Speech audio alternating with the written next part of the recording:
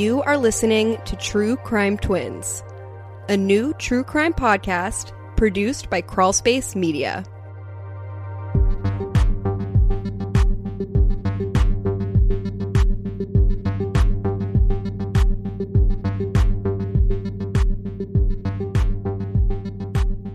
Welcome to True Crime Twins. I'm your host, Chloe, here with your other host, Melina. Melina, how are you doing tonight? I'm doing well. Excited to be here. How are you? I am wonderful. I'm very excited to be recording our first episode. You might know me from the Crawlspace podcast. I cover the disappearance of Breonna Maitland from 2004 there. Tim and Lance are producing this show and letting us branch off on our own. I'm excited to be doing this with my identical twin sister. The first case we're going to jump into is the unsolved murder of Faith Hedgepeth. Faith was a promising and beautiful 19-year-old third-year student at the University of North Carolina at Chapel Hill when she was murdered on September 7th, 2012. Faith was born on September 26th, 1992 in Warren County, North Carolina. She was a member of the Hlua-Saponi Native American tribe and was the daughter of Connie and Roland Hedgepeth. Although there is a multitude of evidence in this case, which includes but is not limited to a DNA sample that the Chapel Hill police believes belongs to the killer, a DNA phenotyping sketch which includes the face of what the killer probably looks like, a handwritten note left behind at the scene, and a host of viable suspects, Faith's homicide remains unsolved.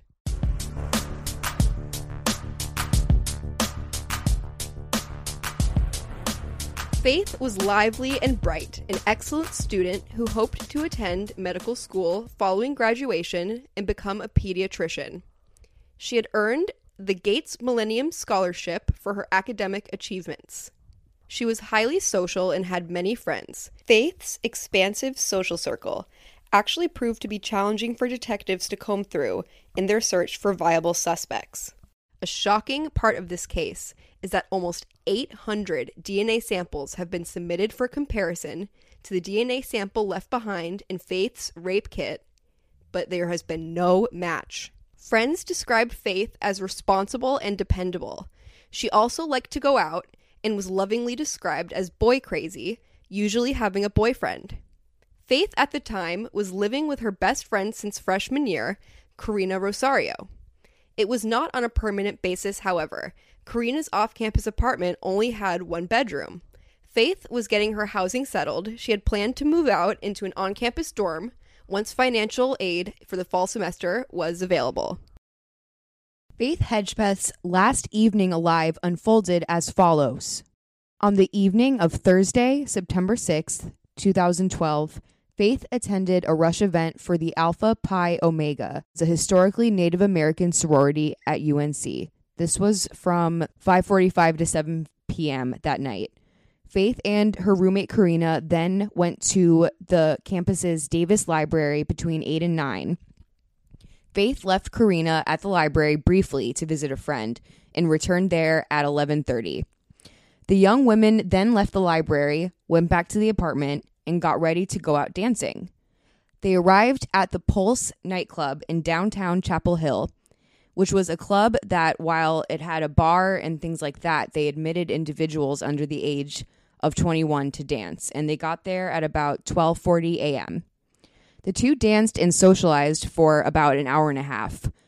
They left the club when Karina complained of feeling sick to her stomach from drinking. While the women were at the club, Faith's phone made a call to a female friend, presumably a butt dial, which went to voicemail. This voicemail recorded an inaudible but noticeably heated conversation over loud music. The contents in this phone call have been subject to significant conjecture. Faith's father, Roland, listens to the recording daily. We're going to talk a lot more about this voicemail later on. Surveillance cameras captured Faith and Karina leaving Pulse together at 2:06 a.m. At approximately 3 a.m., the girls' downstairs neighbor heard 3 loud thumps from their apartment, sounding as if furniture overturned or something heavy was dropped. Also during this time, Faith's Facebook and cell phone were accessed. Text messages were then sent, presumably by Faith, from Faith's phone, reaching out to a mutual friend of hers and Karina's, Brandon Edwards. He was an ex-boyfriend of Karina's. The text read, "Hey B, can you come over please? Karina needs you more than you know. Please let her know you care." Karina herself also made numerous unsuccessful attempts to reach Brandon at this time. According to a new series, Breaking Homicide, on ID Discovery, messages were sent from Faith's phone to a former boyfriend named Ty McNeil with sentimental words about their relationship past. Karina then contacted a man she had a casual relationship with, UNC soccer player Jordan McCrary. He soon arrived at their apartment complex and picked Karina up, and the two left together. Karina recalled leaving their door unlocked when she left at 4:30 a.m. Karina recalled Faith was asleep when she left. Karina spent the night at Jordan McCrary's residence. The next morning, Karina attempted to arrange a ride with Faith, who was not answering her phone. Another mutual friend, Marisol Rangel, drove Karina home. Shortly before 11 a.m. on September 7th, Karina and Marisol discovered the bloodied and partially clothed body of their friend Faith Hedgepeth in Karina's bedroom. Faith's body was found positioned on the floor, leaned up against the bed. She was partially nude, only wearing a tank top which was pulled over her face. There was a significant amount of blood on the walls and on the bed. A used tampon, Faith's, was found resting on the bed. It has been reported in the media that Faith Hedgepeth was sexually assaulted. However, the investigation on Breaking Homicide disputed this, presenting testimony from an independent forensic pathologist. The Chapel Hill Police Department has not clarified whether there was evidence of a sexual assault, whether that DNA they found belonging to who they say the killer was in the form of semen or what, nor have they released an autopsy report detailing the evidence uncovered in the genital and anal examination. So while this has been vague, I will add that Faith Hedgepeth's parents did tell the media that their daughter was raped, and it has been widely reported and circulated in the media that she was raped and semen was found in a rape kit. But this is a detail that Chapel Hill continues to be vague about, probably to protect the prosecution of a later case. Adding to the sexual assault hypothesis was the fact that her bloody tampon was on the bed, which is not a way that a woman would typically dispose of that. So one can surmise that either sexual assault was one of the motives or it was staged to look like that. Found at the scene was the murder weapon, which originated at the home. It was an empty Bacardi peach red bottle, which was unbroken but smeared with Faith's blood. The bottle was used to bludgeon Faith in the head and face multiple times, ultimately causing her death. Also found at the scene was a handwritten note on a white takeout bag. The takeout bag was already in the apartment. It was clean of blood spatter, but it was found next to Faith's body on the bed. Evidence suggests the killer found the bag in the apartment and wrote the note at the crime scene. In 3 lines and in all capital letters, the letter read, "I'm not stupid. Bitch. Jealous." The note implied the motive was jealousy. A handwriting expert that appeared on Breaking Homicide stated that the writer was dysregulated emotionally and overcome by rage. He added that the writer was likely a woman. We'll talk about that more. A contradiction of this conclusion, one of many in this case, is that the DNA of the killer, or at least who the Chapel Hill Police Department believe is the killer, is that of a Hispanic male. CHPD have reported that the killer's DNA was found on a pen used to write the note. Karina Rosario has been suspected of this murder quite heavily by the online community. If you have already followed this case, you'll see that. If you glance through Faith Hedgepeth's Instagram profile, you'll see that comments were posted after her death calling Karina ugly, saying that she's responsible, saying how could she have left the door unlocked. So we're going to talk about that a little bit more. The Chapel Hill Police Department have described her from the beginning as cooperative and stated that she's not a person of interest. Here are some factors that have made people in the citizen sleuthing community question that. First, the butt dial voicemail while Faith and Karina were at the Pulse nightclub captured the muffled sounds of two women talking loudly, occasionally yelling, and at one point, one of the women was screaming. The audio is inaudible, at least to the naked ear. However, Roland Hedgepeth, Faith's father, hears Faith shout, "Ow!" As Faith went to the Pulse with Karina, and the phone was most likely in Faith's pocket, it is possible that the two women arguing in the call were Faith and Karina. Some make the inference that perhaps something was brewing for later on. Next, Karina left Faith alone at the apartment at 4:30 a.m., leaving the front door unlocked, in a move that most would consider careless, if not negligent, particularly when Karina's ex-boyfriend, who lived in the apartment complex, had recently broken into that very apartment and assaulted her. Faith actually had driven Karina to file a restraining order against this man, whose name is Eric Decoy Jones. This man, who actually went by his middle name Decoy, was an aspiring rapper.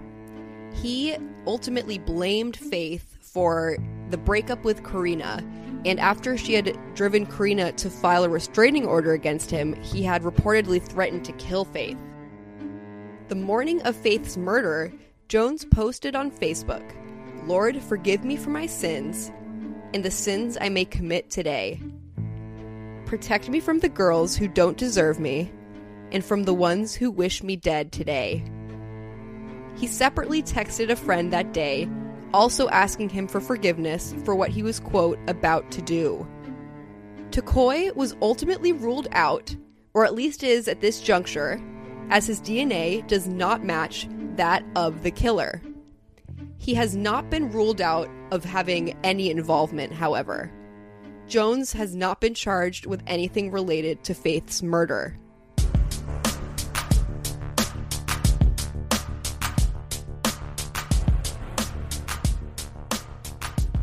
The behavioral criminal profile of the killer weirdly contradicts the DNA profile. This could very well be the key to why this case is cold. The evidence suggests that the killer knew Faith and had intense personal animosity toward her. The motive was likely jealousy due to that note. The killer beat Faith at less than an arm's length away, face to face. The note suggests that the killer is a woman. However, the DNA is that of a male and has not been matched to a single person in Faith's circle, who have all been swabbed for comparison. And like I said before, that's upwards of 800 people who have been excluded by DNA, while every other aspect of this crime, from the personal rage to the handwritten note, these pieces of evidence lead us to believe that she knew her killer. But if this was someone that she knew, no one else knew about it because the Chapel Hill Police Department have not swabbed this person yet by all appearances. So this contradiction, the fact that we have an unknown offender, even though all of the characteristics of the crime scene scream familiarity, that just baffles me. Now, this case happened in 2012, so about 6 years ago. Roland and Connie Hedgepeth were recently interviewed for the show Breaking Homicide, where they said that recently the Chapel Hill Police Department said, it's not if, it's when. I also recently read that they had submitted the DNA profile of the killer to GEDmatch. And for people who haven't been following the most monumental forensic advancement in decades, we're talking about the public database where you can submit a DNA sample and find distant cousins. Now, forensic genealogists Colleen Fitzpatrick and Margaret Press found a way to use this technology to compare the DNA either from an unknown offender or an unidentified body and identify them by comparing it to this huge network, finding a distant cousin, and then connecting the dots using online family trees on websites like Ancestry.com. Notably, this method was used to identify and apprehend the Golden State Killer, Joseph DeAngelo, and identify famous unidentified dissidents, Lyle Stevick, Buckskin Girl, who is Marcia King, and Joseph Newton Chandler III. As a follower of this case since 2012, I was thrilled to hear that they had submitted the DNA sample using this technology, but I was a little bit discouraged when I had read an article recently that doctors Fitzpatrick and Press are able to identify 60% of the US population using forensic genealogy, but it's 60% of Caucasian people. Now, Faith's killer was Hispanic, and I think that perhaps white people are more likely to submit their DNA to websites like 23andMe and Ancestry, but it gives me a little bit less hope that this method will ultimately identify the killer. When leads stopped coming in this case and the Chapel Hill police found themselves in a position where things weren't really moving along, they released hundreds of pages of records in this case to the general public, hoping to generate new leads. Now, these records included things like narrative reports, search warrants. They were heavily redacted. Notably missing was Faith's autopsy report. I was able to request a full report through the North Carolina medical examiner's office. Melina has taken extensive anatomy courses and is actually studying to become a nurse. So she actually knows how to read these autopsy reports. I'm sure other amateur detectives have read through it and have tried and are able to pick out a few things. But she's actually able to interpret what's being said and apply it. So I'd love to talk a little bit more about what they found in this autopsy, because that's a big part of what evidence has been left behind. So let's get started.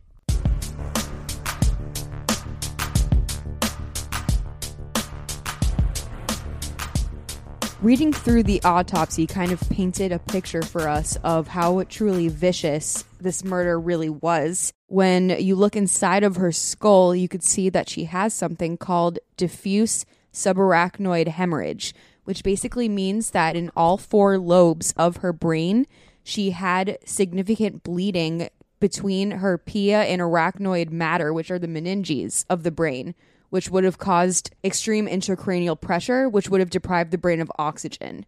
So she had this all around her brain, which obviously was overkill, and she had extensive defensive wounds to both of her hands.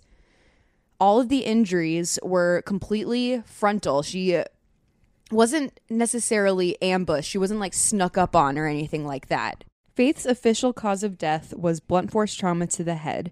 She had cuts and bruises on her face, as well as suppressed skull fractures and bleeding within her brain, which only could have been caused by really, really hard blows to the head. The weapon was a empty glass Bacardi bottle. And Chloe, why wasn't it broken? You know, I skipped physics in high school, so I couldn't tell you, to be perfectly honest, but it was intact and it had her blood and tissue on it, and it is what is assumed to be the primary murder weapon on Breaking Homicide, and I'll continue to make references to it because it did a lot of interesting tests. They actually tested an amount of pressure on the bottle that would be how much an average person would be able to forcefully hit someone. And it included the amount of strength that it would require for a female to inflict that kind of damage. And the bottle did not break. Yeah, so that kind of is surprising to me, because when you think about like movies, when somebody like hits somebody in the back of the head with a bottle, it typically breaks, right? But I guess that's not the case here. No. I think that this might have been the only weapon, because there's no evidence of any kind of blows from fists or anything like that, right? The shape of the wounds on her scalp were vaguely rectangular, which is consistent with the bottom of a bottle. Right. Or the shape of a bottle. Right. That makes sense. So here's a direct quote from the autopsy. There is no gross trauma to the external genitalia, vagina, or cervix on external examination with a vaginal speculum. So that's telling us that there is no genital injury. Now, I think that it's kind of a common misconception that all sexual assault will result in genital injury. Oddly, on Breaking Homicide, they brought in an expert, Dr. Cyril Wecht, who's a forensic pathologist.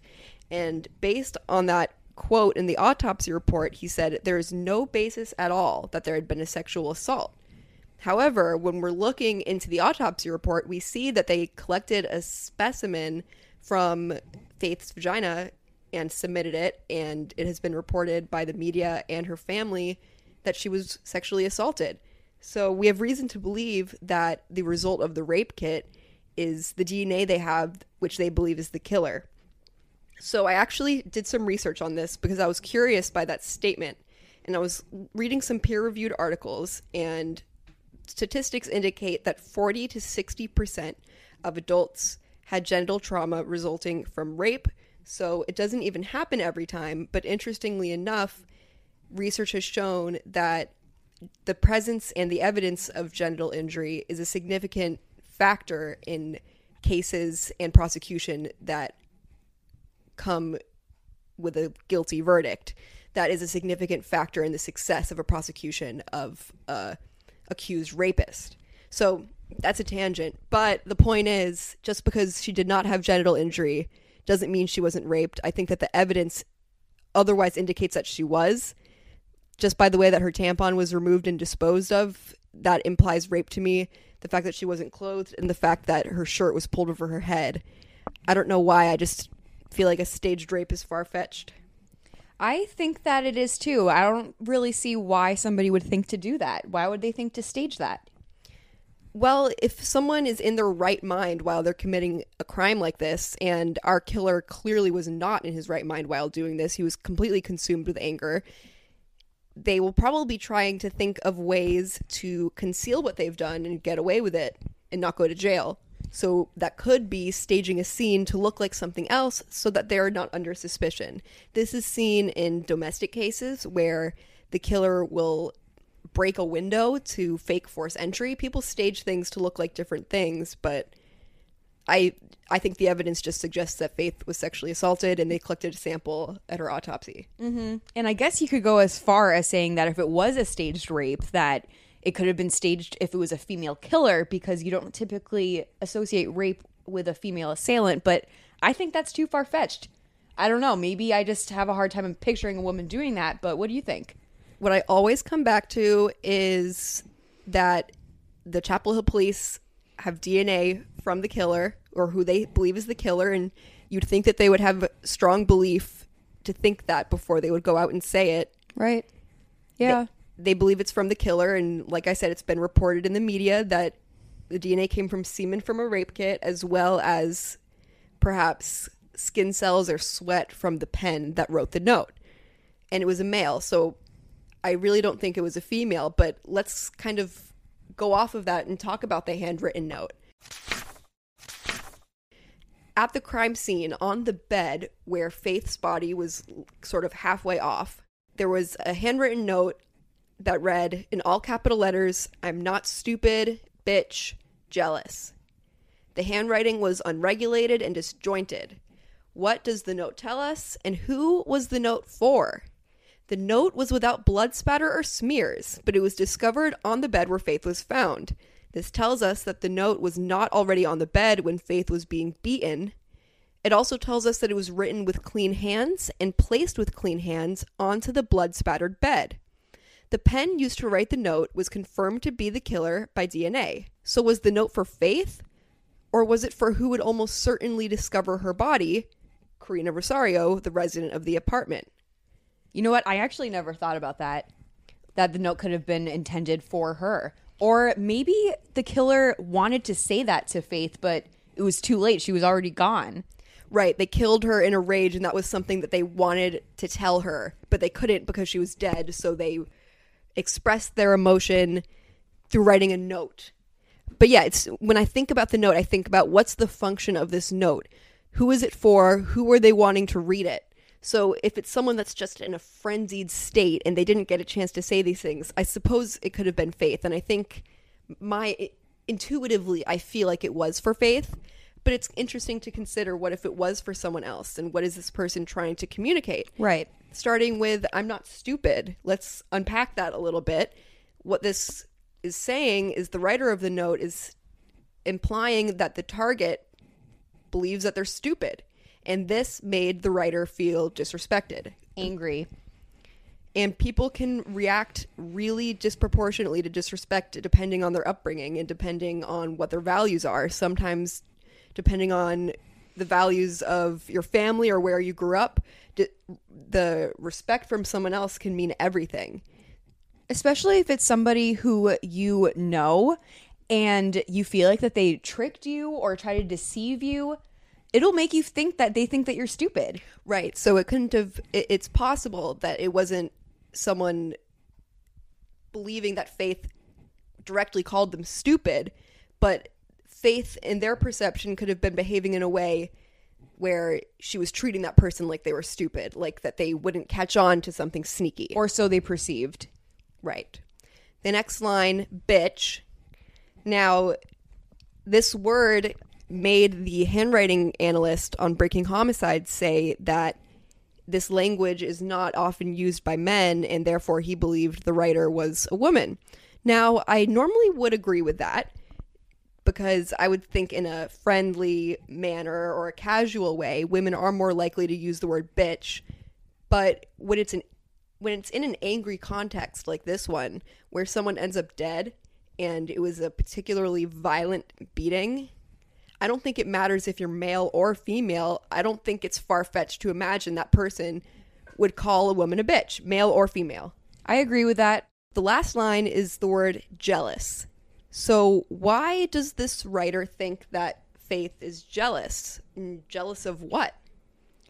Yeah, and when I first heard that, I kind of pictured it being like jealous, like with a question mark, like asking her if she's jealous, or you think that she's just being called jealous. Right. I mean, it's not complete sentences and there's no punctuation, so it's kind of impossible to guess what that person meant exactly. All we can do is speculate, but I think that word means something, and it's hard to kind of connect the dots. And you think about, is jealousy the motive, and is it jealousy on the killer's end or on Faith's end? It brings me back to Eric Tacoy Jones, because he perceived Faith to be the reason why he couldn't be with Karina. She drove Karina to get a restraining order against him, and she moved into the apartment where he once lived with Karina. So maybe in his angry, irrational mind, he thought that it was because Faith was jealous of their relationship and jealous of the time that he got to spend with Karina instead of her. So he was saying, I'm not stupid, bitch. Jealous. That's kind of what my impression was with the phrasing, the way that you just said it. Yes, I can see it being someone perceives that Faith is out to get them, and is it because she's jealous? And that fits, but it doesn't fit because the DNA does not match Eric Tacoy Jones. What if Eric or Karina got somebody else to do it? Is that possible? Anything's possible. Like, what if this unidentified dude is just some hitman, but I don't really think that they particularly had any funds to, make it worth it for this guy, It's so hard to say. Who knows if... I think it's possible, and it's not unheard of, for someone to recruit another person to commit a crime. Yeah. Usually we can see that in home invasion and robbery cases. People can promise their friend a certain amount of monetary gain if they participate in this robbery with them. Certain things to kind of lure or convince someone.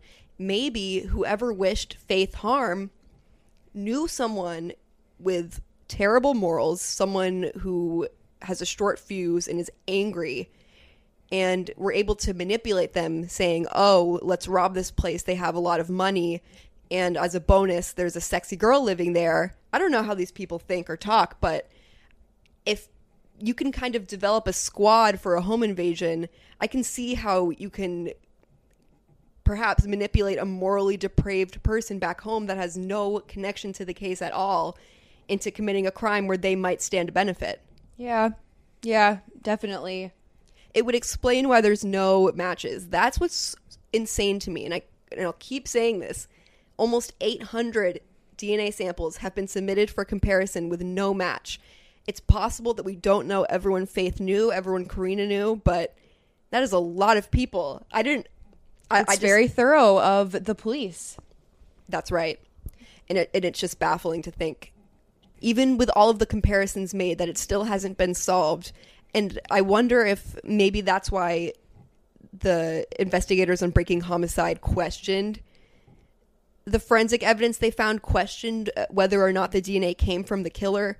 They didn't use the phenotypal composite. They denied that Faith was even raped. In my opinion, the show presented their evidence and their overall case with Karina Rosario in mind as their suspect.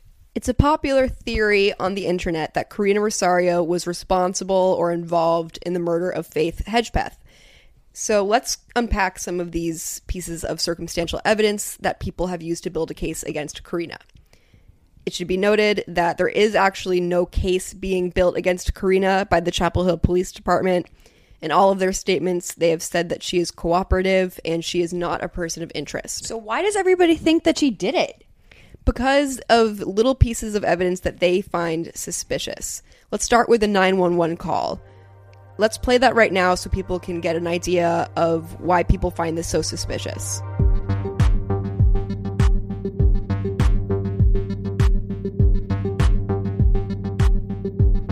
(11:01 a.m. 44 seconds, September 7, 2012).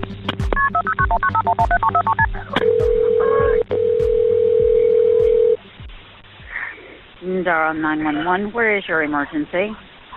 I just walked into my apartment and my friend is just like she's unconscious. Okay, what's your address, ma'am? I live at Hawthorne at the View. Give me the address. I just moved here. I'm about to get it. Oh my God. It's 5639 Old Chapel Hill Road in Durham. Okay, repeat it to me so I make sure I've got it correct. Okay. 5639 Old Chapel Hill Road. It's apartment 1602. 1602? Yes. Okay. What's the phone number you're calling from? 201-321-8075. Okay, you say your friend is unconscious? He's unconscious. I just walked in the apartment and there looks like there's blood everywhere. Okay, listen to me. Somebody's already sending the ambulance. Okay, I need to get some information from you, and I'm gonna tell you how to help her. Okay. Okay. How old is she? She's 19. Okay. I don't know. I don't want to touch her, but. Listen to me. Is she breathing? I don't know. You need to check and see. Is she breathing? I don't think so. Okay, listen to me. There's blood everywhere. There's what? There's blood everywhere. Okay. I don't know what happened. Okay, is she on her back or is she laying on her stomach? She's on her back, but I think she fell off the bed because she's off the bed. There's blood all over the pillows, in the comforter. I just don't know what happened. Okay. All right, listen to me, all right? Is someone coming? Yes, I've got somebody coming. I need for you to help her. I need for you to go up to her. We need to see if she's breathing or not. Okay? I don't think so. Okay. Listen to me. Go up. The paramedics are on their way. I want you to stay on the line. I'm going to tell you what to do next, all right? Are you right by her now? Yes. Okay. Listen carefully. Moving. She's not moving. Okay. No. Will you touch her arm? Tell me, how does she feel? She's not moving. Okay, ma'am, we need to find out if we can help her or not. You've got to, do as I'm asking so we can help her. All right? Okay. Okay. If you can, lay her flat on her back. Remove any pillow. Lay her flat on her back. Flat on her back. Remove any pillow. Okay. Okay. Kneel next to her. Look in her mouth for food or vomit. Blood everywhere. Okay. Kneel next to her. Look in her mouth for food or vomit. Tell me something. Listen to me. What is your name? Karina. I'm sorry. I'm really sorry. It's okay, honey. It's okay, honey. Listen to me. No. Okay. All right. Listen to me. When you touched her, how does she feel? Does she feel warm? No, she feels cold. She feels cold? Okay. Yes. Okay. All right. Don't touch anything else, okay? Don't touch anything else. Hurry. Okay. They're on their way. I've got police on the way to you, and I've got medics on the way. Okay? I can't believe this. Okay. What room is she in? She's in my bedroom. Okay. I want you to go back into the living room, okay? I don't know what's going on. Okay, listen to me. In my room that was not here before. Okay, listen to someone me. That came in here. Okay. It really does. All right. What did you say your name was again? Here. Because okay, I don't. Okay, listen to me. Don't touch anything else in the room. I'm not. I want you to leave that room. Go into the living room. You need to make sure the door is unlocked so somebody can get in, so that the medics and the police can get in when they get there. Okay? Yes, of course. It's unlocked. Okay. Now tell me again. They're gonna get here though. Okay, they're on their way, honey. They're coming as fast as they can. You just stay on the phone with me, all right? I am. Okay. Tell me again what your name is. It looks like someone had been in there because she's not the cell. I don't know what. Okay. I've let them know. We've got everybody on the way to help you. Now, tell me again what your name is. What? What is your name? Karina Rosario. Karina? Yes. Okay, Karina. You sit down on the couch and don't touch anything, okay? You just sit down. I'm not touching anything. Okay. I just want you to sit down because the police and the medics are going to be there. They're coming just as fast as they can, all right? Okay. You just stay on the phone with me. Okay? You just stay on the phone with me. Are you sure they're coming? Yes, ma'am. They are on their way. I just can't believe this. No, someone had to have been in there. Okay. We've got first responders on the way. There's a fire truck coming. There's a medic coming, and the sheriff's department's on the way to you. Okay.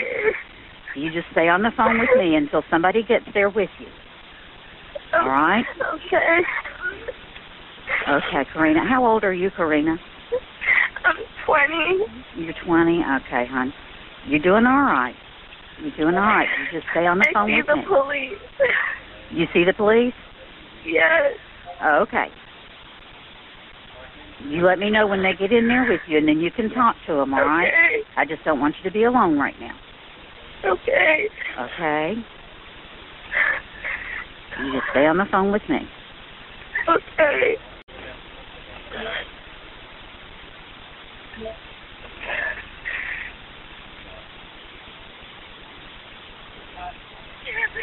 Are they in there with you? They coming in? Yes. Thank you. Okay, honey. All right. Bye-bye. All right. Bye.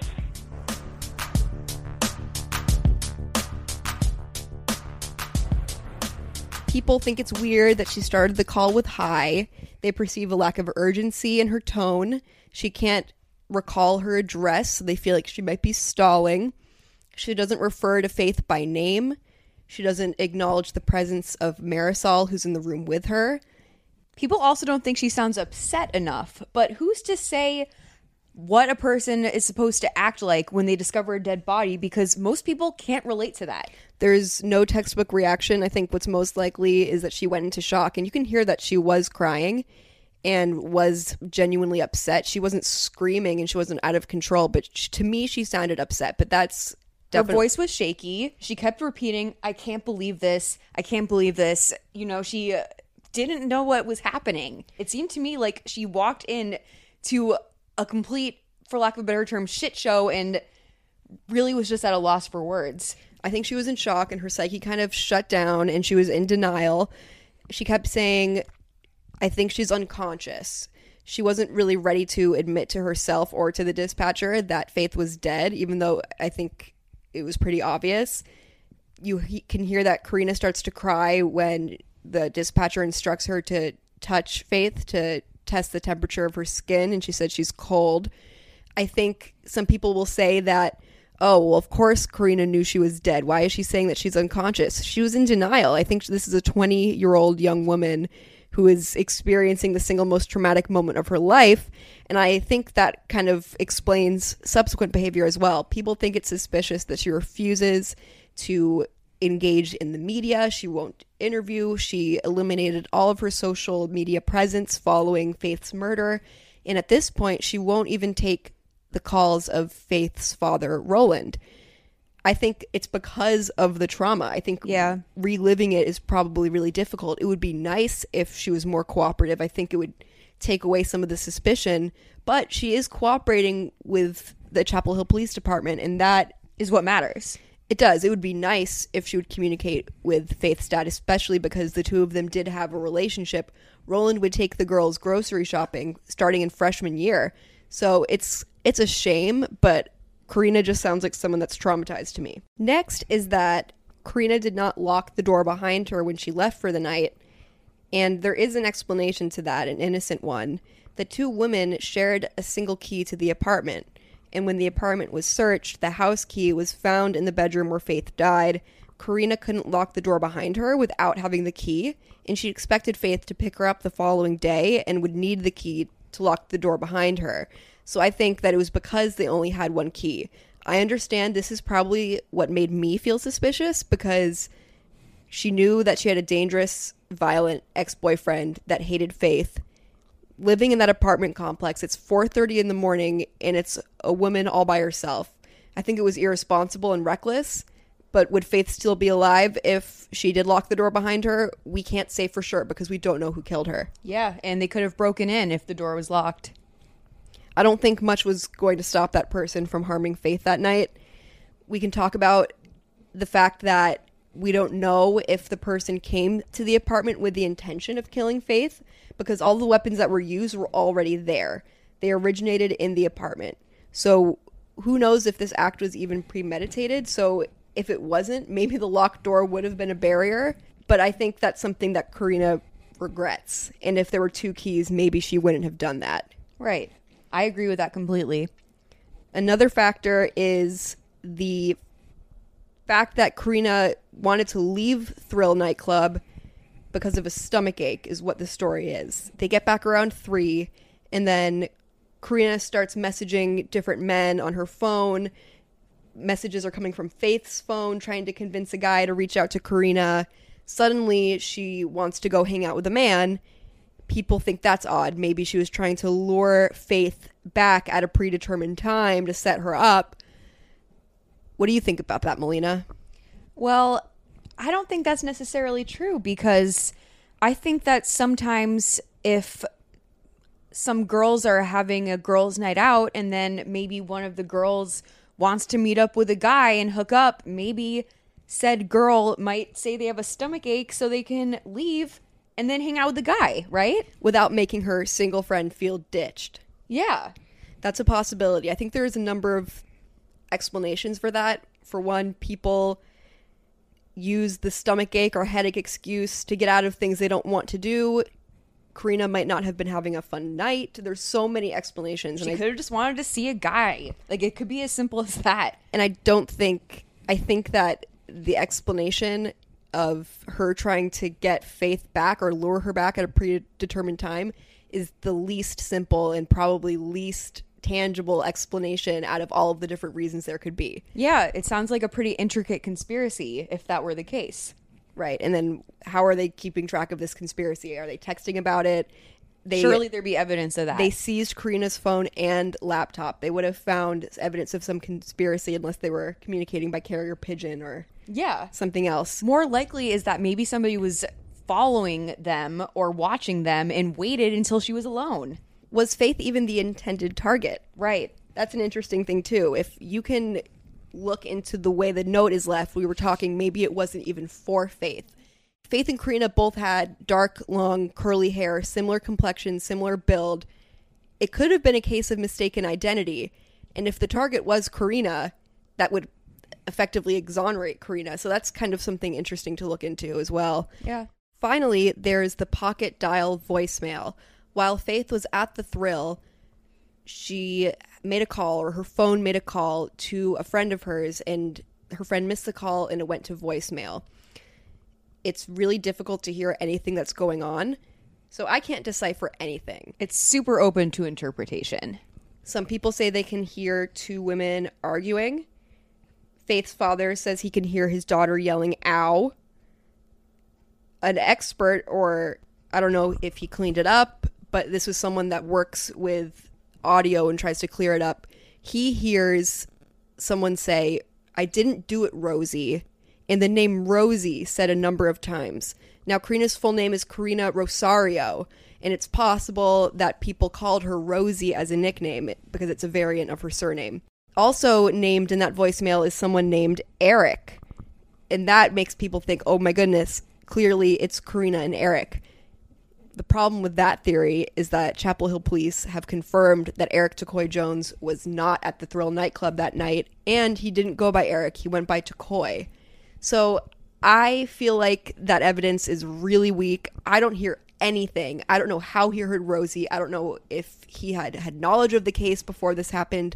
People are upset and outraged by this unsolved case, and maybe they're trying to connect dots in their head. People are prone to that, but Eric wasn't there or Takoy wasn't there. And you can't prove that even if there was an argument going on, that the argument involved Faith or Karina. It could have been an argument of somebody else. I mean, if it was in Faith's pocket, it was most likely Faith and Karina, I would say, but you can't hear anything, but make up your own mind. It's my opinion that the audio is so indecipherable and honestly just an earsore to have included onto this feed. However, if you are so inclined, please feel free to search for it on YouTube and let us know if you hear anything. 6 years have gone by, and the Hedgepeth family still does not have answers as to what happened to their daughter Faith. Faith has not received the justice she deserves. If you have any information regarding the homicide of Faith Hedgepeth, please contact the Chapel Hill Police Department at 1-919-968-2760. Take a look at the phenotyping composite. If you recognize this person, call in a tip.